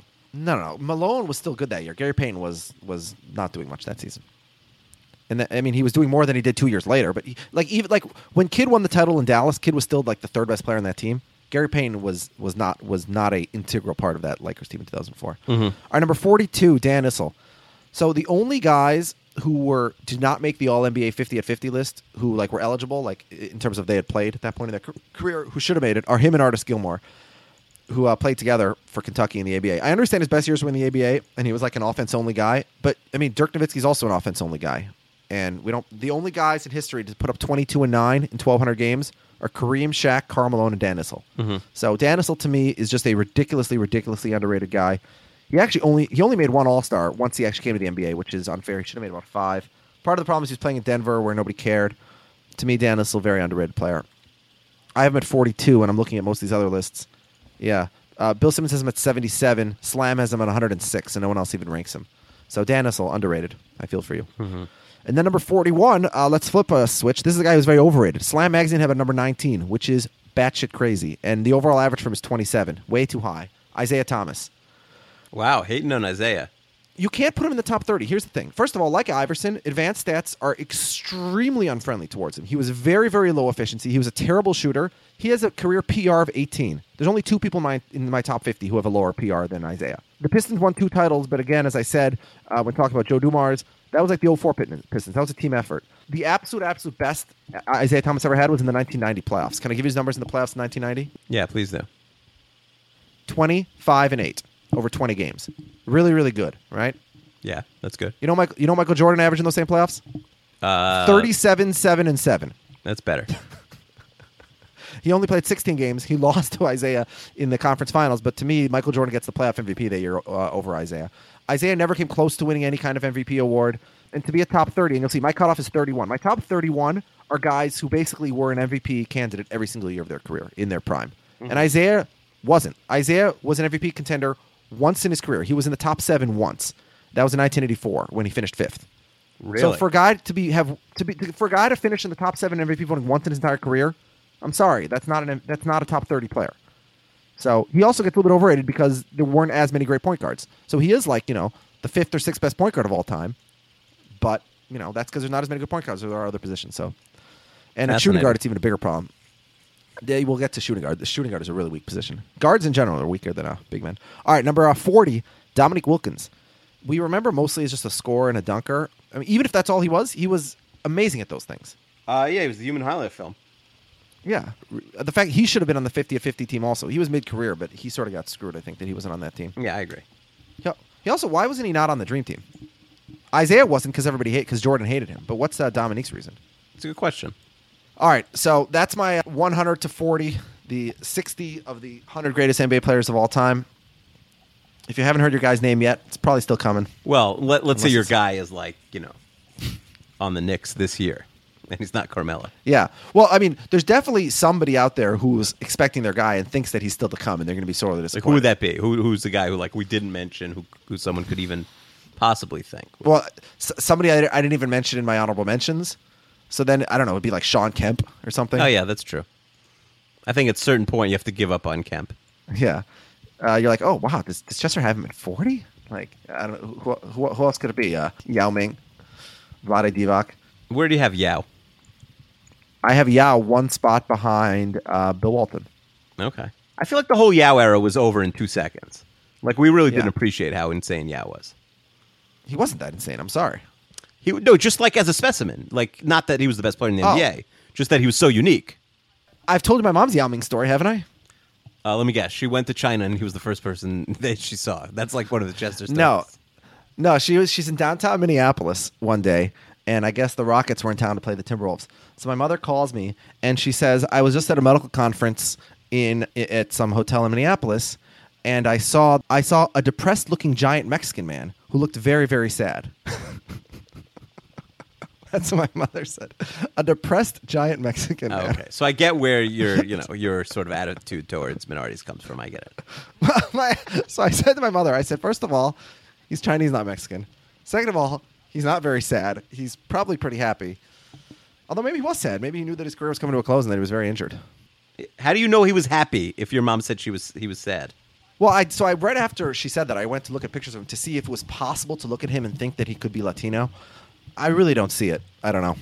But, yeah, my mother doesn't see race, and when she does, she sees it incorrectly, apparently. I got no comment. Yeah, is there any chance that Yao Ming could pass off as Latino? I don't even want to get into it. All right, Akiva. That brings us to number 39, Dwayne Wade, who, on his podcast today, Bill Simmons said that Dwayne Wade is a top 25 player of all time. A lot of metrics have his finals, the pre-LeBron finals, as the greatest finals performance of all time. Oh, he was fantastic in the 2006 finals. The refs had something to do with it, obviously, but he was very good in that finals. But again, this award is for an entire career, not 6 games. I don't know. It's hard for me to go with Simmons there. What number did he have him at? A few months ago, he said he was between 23 and 27. On today's podcast, he said he was at 25. Do you write down every time he gives a number? No, I just remember. Here's the thing. Okay. As I said, the people in my top 31 are all guys who were perennial MVP candidates, first-team NBA type guys, year after year after year. Dwayne Wade made 2 All-NBA first teams. 2. It's not great. All right? And his peak was too short. He's only played 850 games. He's on the downside of his career. He's like a borderline all-star right now. He's probably about the 35th or 40th best player in the league right now. He won the 06 playoffs MVP, which would have went to Dirk if the refs didn't get very silly. But he's a step down from the all-timers in the top 30. How can you have a guy with 2 All-NBA first teams at number 25? That's crazy. I mean, he's had 12 all-star caliber years now. No, he's had 9 actually. He's been named to 12 All-Star teams, but again, Well, which years? Let's go over this. Which years? Because now we're getting to the good players. We could spend more time talking about them. Which years were not all-star caliber, and we could go over them for a second. let me open up my should have been All-Star for every single year. Oh boy.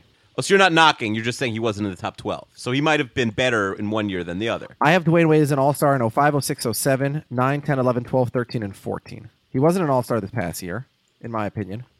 I mean, I can hear. By the way, historically, people will forget one of the worst three-point shooters of guys who shoot three-pointers. Yeah, he's not, which is one of the reasons he's not going to age well. Oh, by the way, I'll say this. To be fair, I only have Dwayne Wade with 9 All-Stars as opposed to the 12 he's actually got. To be fair, he's only been a first-team All-NBA player twice, but I would actually give him 5, which would make him look a lot better. And the reason I give him 5 is because I really heavily factor team performance. So all those years with the LeBron, Wade, Bosh Heat, I pretty much had LeBron and Wade on the first team, Bosh on the second team. Because I mean, you factor in that he shouldn't be shooting threes, and maybe he just shoots threes once in a while to keep teams honest. Because the last 5 years, he's really stopped shooting threes, more than once a game. But you have a shooting guard who shoots almost 50% for his career. Yep. And if you take out threes, he's over a 50% shooter. So an incredibly efficient player. Let's compare apples to apples. His true shooting percentage is .562. Okay? Let's compare him to the shooting guards I have above him on this list. George Gervin is at .564. What about Clyde Drexler's at .547. So they're pretty Okay. close. Iverson is much lower, of course. Kobe's at .550 and Michael Jordan's at .569. So they're all about the same. I just think for one game, are you taking Dwayne Wade or Clyde Drexler? So, all right. So Clyde Drexler is the next guy on my list at 38. Okay, so we'll let's talk talk about that for a about both of second. them. For one game, I take Dwayne Wade over Clyde Drexler. No question. No question. Nobody is arguing. But the difference is, again, that Wade has played 850 games. Drexler played almost 1,100. So when Wade plays another 240 games, when he plays another 4 seasons, he'll move well, up he's this getting list. paid to be, super elite still. Yeah. Drexler, we forget about now because he ran into the Jordan buzzsaw, but Drexler was the second best shooting guard in the game for basically most of his career. What about defense? Who do you have rated ahead on defense? Wade's a little bit of a better defender, I think. Yeah, Wade's a good defender. Very underrated defender. Yeah. Again, I think Wade is better than Drexler. And better rebounder, right? Than Drexler? No. Drexler averaged over 6 rebounds a game for his career. Oh, okay. So Drexler, a great rebounder for a shooting guard. Yeah. Drexler averaged 6.1 rebounds, 5.6 assists. Okay. And those numbers are both slightly higher. better than Wade. No, well, Yeah. Wade averaged 5.8. 5.8. But that's going to go down in the next couple of years. Unless they play him as a point guard. Who knows what Chicago's going to do? Yeah, I mean, that's a weird. They got that's Rondo, sort of they got weird Butler, team. yeah. What, does he know, they're not winning anything there? It's kind of weird. Yeah, I understand why he left Miami. The part I don't understand is why he goes to Chicago. I would assume he's from the only other Chicago. teams that wanted him were Denver and the Knicks, so Chicago's better than those two I teams. suppose, but I think Wade is a better player than Drexler, but Drexler's career was longer, so in a couple of years, Wade will move up. The guy I have right above both of them at number 37 is Allen Iverson. So Iverson's a very tough guy to rank. Yeah, obviously. There's no real parallel for Iverson. Yeah. He's like a modern Maravich kind of in usage and things like that, but obviously a much, much different game. Yeah, I mean, in his peak, he was seen as a top 5 guy. He even won that MVP in 2001. But advanced stats are very, very unfriendly to him. He was inefficient. He was bad defensively. He would gamble a lot for steals. I mean, he brought a team to the finals that had one other decent player on it. Yeah, but that was the era when teams were winning 47 games and they were the 1 seed in the East because the East was such a joke. Those Nets teams went to the finals the year before, 2 consecutive years. But like we say, the Nets team had a historically great point guard also, and had 2 other very good players. But also, if we're going to judge sort of Evan team, Horn was competent let's also be in the honest. first year.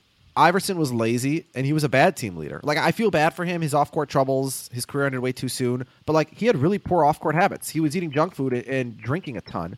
Yeah, he could have been so much better, as crazy it is to say. Now, that having been said, look, he put up 27, 4, and 6 for his career. Those numbers are crazy.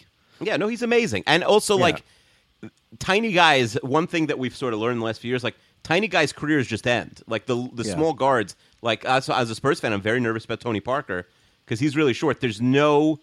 Historically, there's no Well, under John 6'3". Stockton. He was 6'2", but... Yeah, it's played true. forever. But, I mean, Stockton's game is so Andre different Miller than- is still playing. Not well.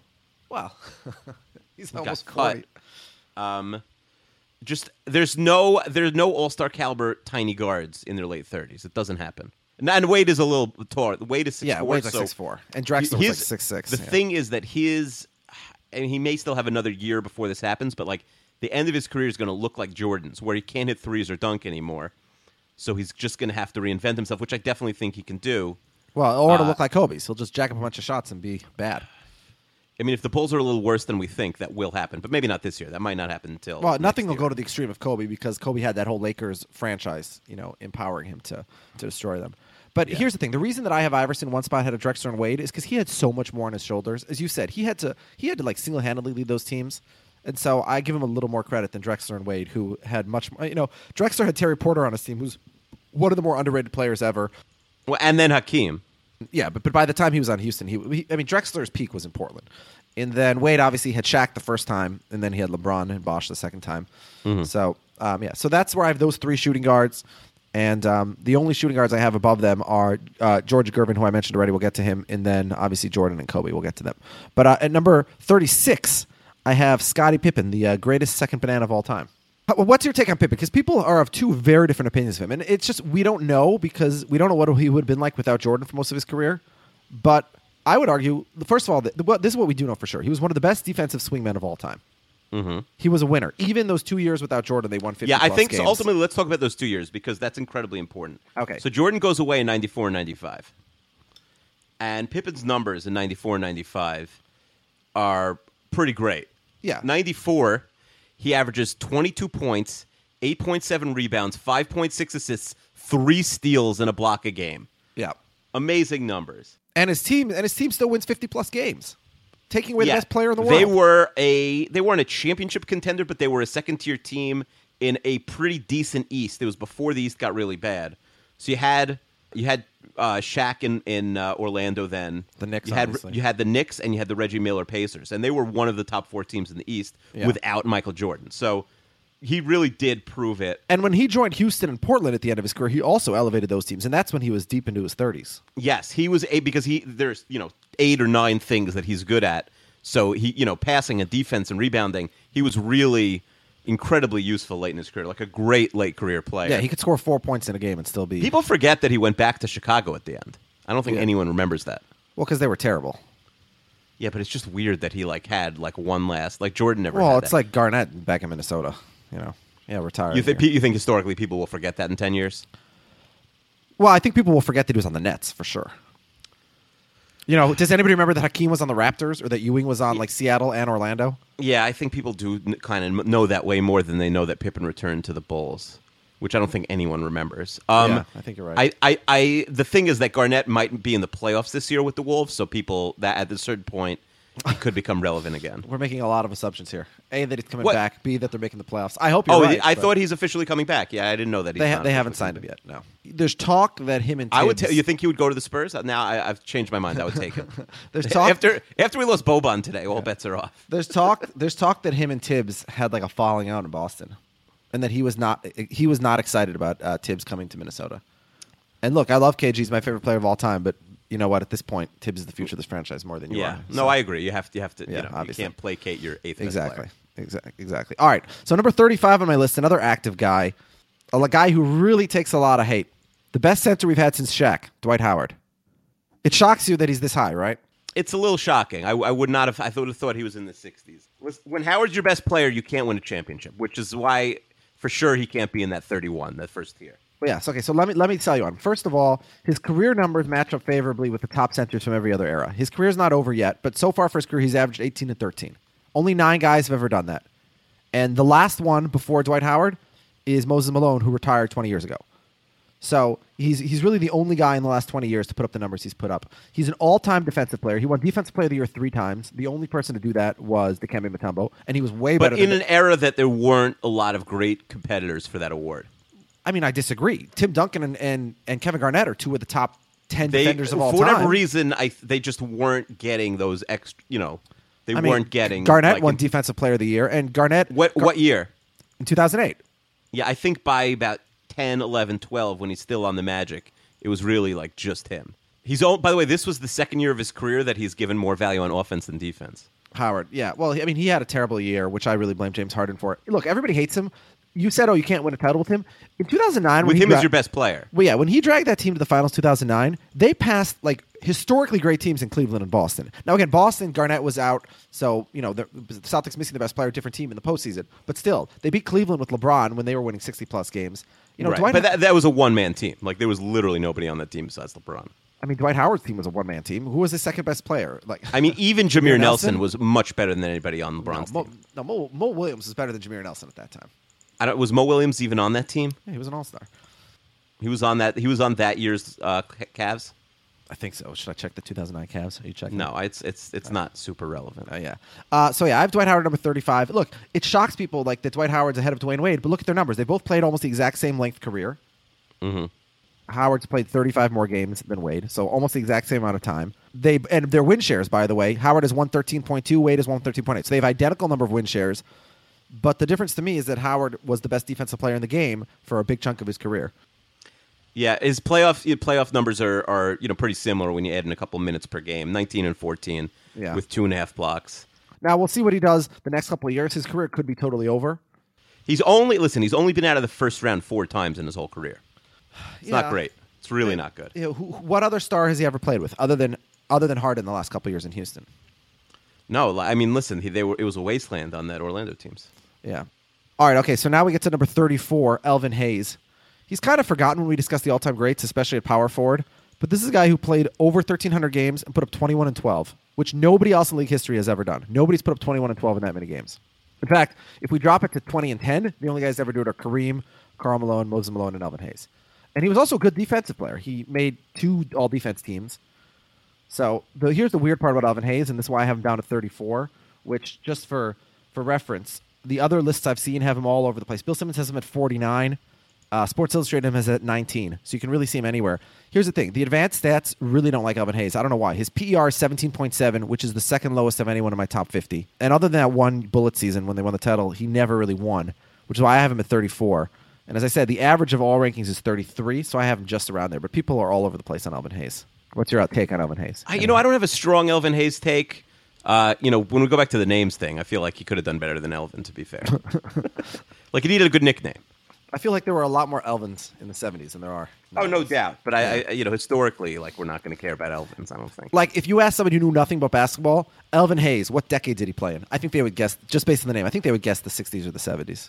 That's my hot take. I mean, obviously, they're not going to guess, All right. Number 33, a player, we just talked about Dwayne Wade in the news. 33, a player really in the news even more, and that's Kevin Durant. Yeah, I mean, it's so silly to rank these players. Like, well, let's talk about it this way. What's Durant's realistic best case scenario for where he ranks on this list when he retires, and how did this week's events affect that? In the teens. Like, if he is the co-best player of the team that wins 5 of the next 6 championships, which is what? I mean, it's very realistic. Yeah, no, for sure. You're right. When I said that, I went from 4 to 5 to 5 to 6 to give a more reasonable possibility that someone could beat them, because I'm not sure how that happens. Kevin Durant and Steph Curry are the exact same age, right? I have Durant at 33, and I have Curry at 63. So here's the difference. Even though they're the same age, Kevin Durant has been a superstar. Like, he was considered the second best player in the league after LeBron 5 years ago. Yes.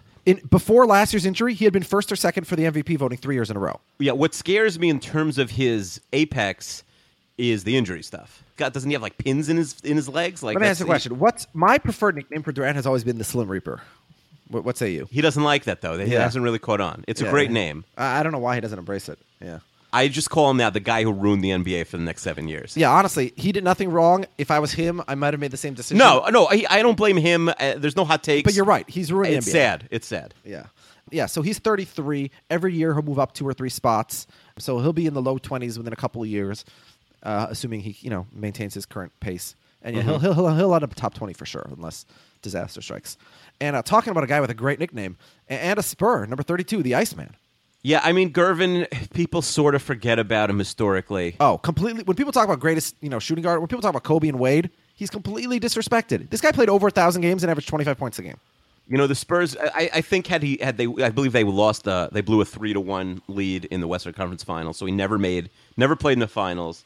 The Spurs were a totally irrelevant franchise for. Yeah. He didn't win in the ABA either, by the way. No, didn't win in the ABA. The Spurs are a totally irrelevant franchise when he retires for another 4 years. But, in his prime, 23, 21, 23, 27, 29, 33, 27, 32, 26, 25, 21, 16. Yeah. He was just a scoring machine. Exactly.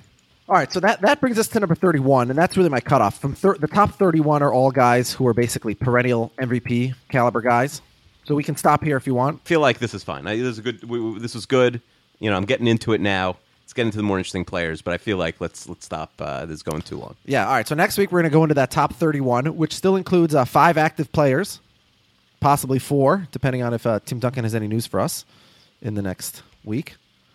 But Akiva, are you excited for the top 31 to come?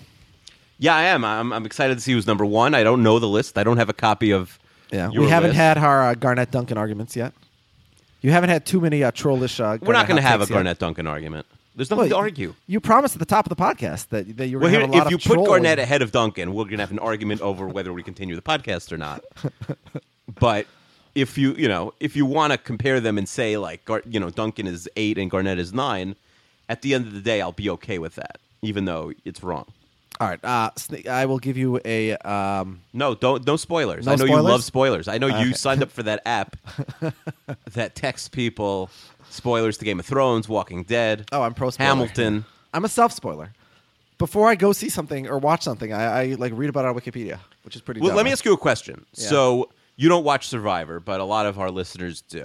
Yeah. And I am very careful to avoid spoilers because the way Survivor's filmed twice in the summer, and then it's aired in September, one season, and then the next season is aired in February. And so the players know who won, or they essentially know who won. That generally they know who won. The results of the final vote aren't revealed, but they could talk amongst themselves, and if it's 7-0, that's pretty obvious. Sometimes they might think one or the other, but generally they know one. Anyway, the point is sometimes that leaks. I think usually it doesn't, but sometimes it does. If you watch the show, would you go like, all right, it's first episode, it's great. Would you go online and Google and try and find out who won the season? No, I'm not making effort. Like, I don't try and spoil things like that. I just want to know what's going on. So, for example, when I watched the first 2 seasons of Game of Thrones, which I was, binging after the fact, I'd have the Wikipedia description of each episode open so that I could know what the hell was going on. Right. I actually read the Wikipedia the second after I finish the episode. Always. Marquise Goodwin went to the U.S. Olympic trials to try and make the team in the long jump, and he had the number 1 and 2 jumps of the year in the world. So he definitely had a good chance, but long jump is the type of thing where it's like the best guy's not going to win every single one because it's very easy to foul and just not have a super great jump. There's not a lot of consistency. Okay. So he didn't make it. And it's like you just wasted. You're probably going to cut from your NFL team to try and make some Olympic team. And what if it happens and you get there? You're probably not going to win a medal because that's really hard. And Maybe he loves America. What if you win a bronze medal? Who cares? That gets you $25,000 from the Olympic Committee or $20,000. I would love to have a bronze medal. Yeah, but you're in the NFL. It's not like you're a loser on the street. I understand why some college kid wants to take a year or 2 off. It just seems like so much effort for these people. Brian, the decathlon is always considered the world's greatest athlete, right? Yeah. Okay. And Brian Clay was an American who was the best in the world. He won, and there was a New York Times article about him, the year after he won Olympic medal, and he's still the number 1 in the world. And he was making 5 figures, he was not even clearing $100,000 a year. So his peak was $85,000. If he continued to be the best in the world for another Olympic cycle. Why does it all have to be about money? What about competition? Well, you have to it's expensive. You have to pay your coach. You have to. Well, but they have sponsors. The best guy has a sponsor. The 7th best guy doesn't necessarily have a sponsor. Yeah. Well, better be number 1 then. And the decathlon, just by the nature of it, gets 10 minutes of TV time max during the Olympics, because the field doesn't archery. What I did archery. Archery gets its own channel. They'll show it separate because they're not going to use it on the. You ever watch the Olympics? Yeah. So they're not going to use it on the Costas primetime feed, right? Okay. Yeah. So that they have no problem. Doesn't make for good TV. Actually, archery's become much more popular since the Hunger Games. The ratings were amazing in 2012. I'm not joking. The ratings were unbelievable in 2012. It was really I loved working on archery. It was a big success. But archery's probably not going to make it. Fencing is never going to make it. It's not really made for television. It's very complicated to figure out the scoring system. Did you ever used to see those fencers when you were in YU? When they would take over the gym? It looks really weird, right? Well, I got to be honest. It was not exactly the coolest crowd who was doing the fencing. No. None of those teams were the coolest. I hate that people can retweet themselves now.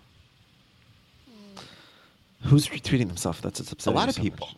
The Fades always likes his own Facebook posts. But does he do it as a joke? Because he can get away with it as a joke. Well, I mean, everything he does, he gets away with as a joke. Right. You know what I mean? So, anyways, all right. So we'll be back next week to preview the top 31 players in NBA history. Yeah. All right. What's your new sign-off? You said you're done with whatever, and you have a new sign-off to debut. I haven't thought of one. I said we have to discuss it. Well, isn't it enough that I started calling myself Wheels? I feel like I need a few weeks to come up with. If someone this is Wheels Wienerker signing off. Well, you're not Wheels Wienerker. Well, I don't know, but is that what's your name? I don't know. What do you like? Do you ever have a nickname? My kids came in once during the podcast. Yeah. And they called you Chesty Westy. Do you think that could stick? No, I mean, I've had many nicknames related to my last name, obviously. Mm-hmm. But I've never heard Chesty Westy in particular. Well, listen, the minds of a 7-year-old is pretty creative. Yeah, I guess she doesn't know the word molester yet. Well, let's hope not. You have to take that out. No, I just meant like Chester the molester. No, we know what you meant, but still. Oh boy. All right, so Akiva's signing off with no sign off. Is that correct? What, can I say bye? You hate when I say bye. No, you can say it in a weird way. You're like bye. Bye.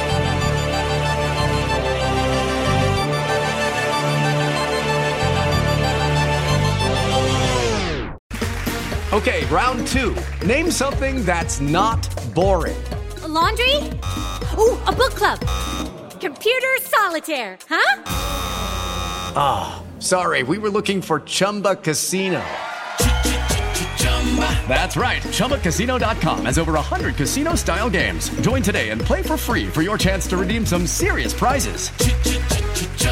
ChumbaCasino.com. No purchase necessary. Void where prohibited by law. 18+ terms and conditions apply. See website for details. I'm Victoria Cash. Thanks for calling the Lucky Land Hotline. If you feel like you do the same thing every day, press 1. If you're ready to have some serious fun for the chance to redeem some serious prizes, press 2. We heard you loud and clear. So go to LuckyLandSlots.com right now and play over 100 social casino-style games for free. Get lucky today at LuckyLandSlots.com. Available to players in the U.S., excluding Washington and Michigan. No purchase necessary. VGW Group. Void where prohibited by law. 18+ terms and conditions apply.